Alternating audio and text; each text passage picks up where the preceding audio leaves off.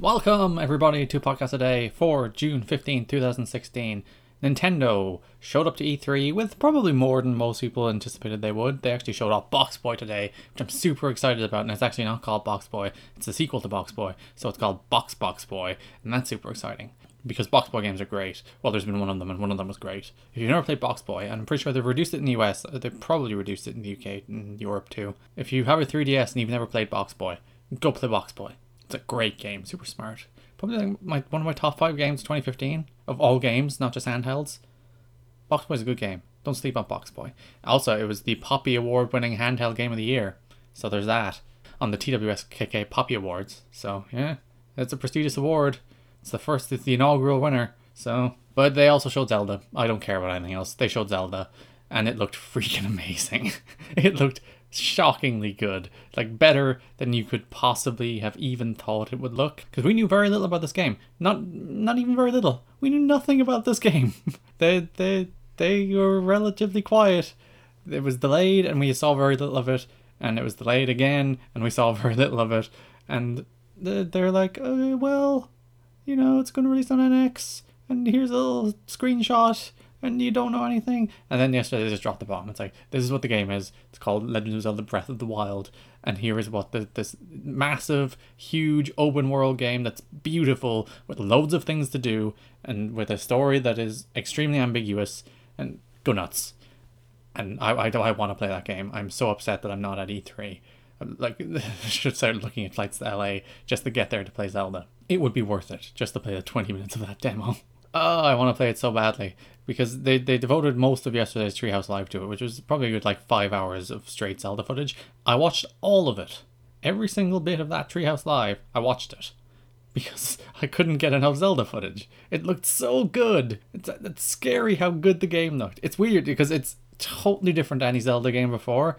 Well, actually, it's totally different to any modern Zelda game, with the exception of the original Legend of Zelda on the NES. Because in a lot of ways, it seems to be kind of trying to recapture the spirit of that game, using a lot of modern kind of game and open world techniques. It has the climbing of Uncharted and the crafting and cooking of food and hunting of Minecraft and The Witcher and stuff like that. And the open world of every game ever these days. And the weapons of like a Dark Souls game, it has a similar kind of weapons and equipment system, and your weapons break and you have to make sure to keep good weapons in good nick, otherwise you'll be caught out by all of the enemies, and you just wander through this huge open world and randomly you hit a field that has a boss battle where this giant golem just pops out of the ground going roar. Oh, the game looks so good. They said that the trailer at E3 is the equivalent of 2% of the overall final game, and that is literally insane. There is so much to this game and I want it. I want all of it. And it will be released simultaneously on the NX and the Wii U. I guess it's next March.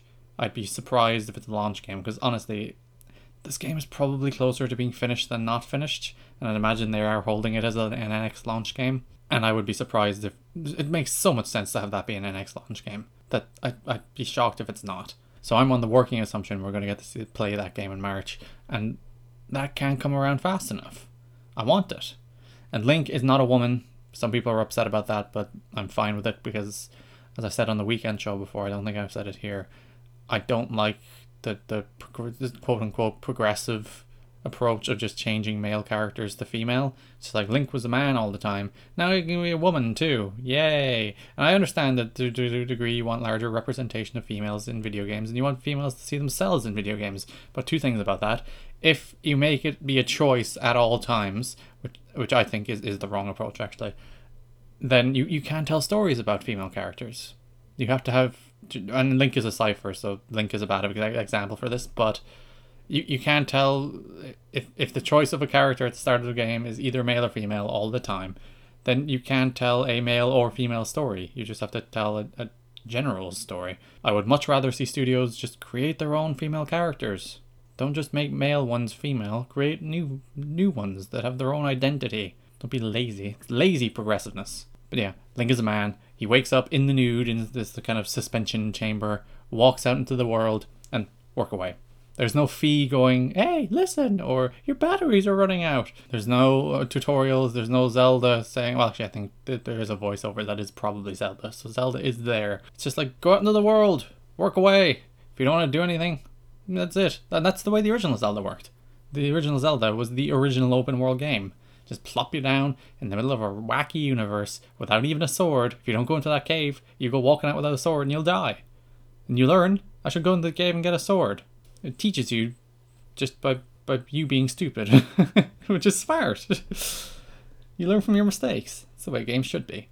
We know very little about the world, except that I'm getting Wind Waker vibes, both visually, because visually this game is stunning. Absolutely beautiful to look at. And it seems like a grown-up version of Wind Waker, and I think it might be set in the Wind Waker timeline. They might just abandon Spirit Tracks and whatever that was. And it's like, oh, the sea has subsided and Hyrule is back. Because the Hyrule in the game is kind of a broken and desolate Hyrule. It's abandoned and in ruin, and Ganon is swirling around Hyrule Castle sinisterly, as he tends to do. But I want the game so bad. I want the game so badly. I want it now. I don't want to wait. I want Nintendo to send me a copy this instant. Unfortunately, I'm going to have to wait until, I'm assuming March, as I said, but whenever. It might not even be March. It might be longer than March. And that will destroy my poor little soul. I'll probably talk about more about Zelda, because Tanner will be back to do a kind of all-encompassing E3 wrap-up, where I'll just be shouting it to him about Zelda, because that's basically what I've been doing for the last 2 days. Thanks for listening, and bye-bye.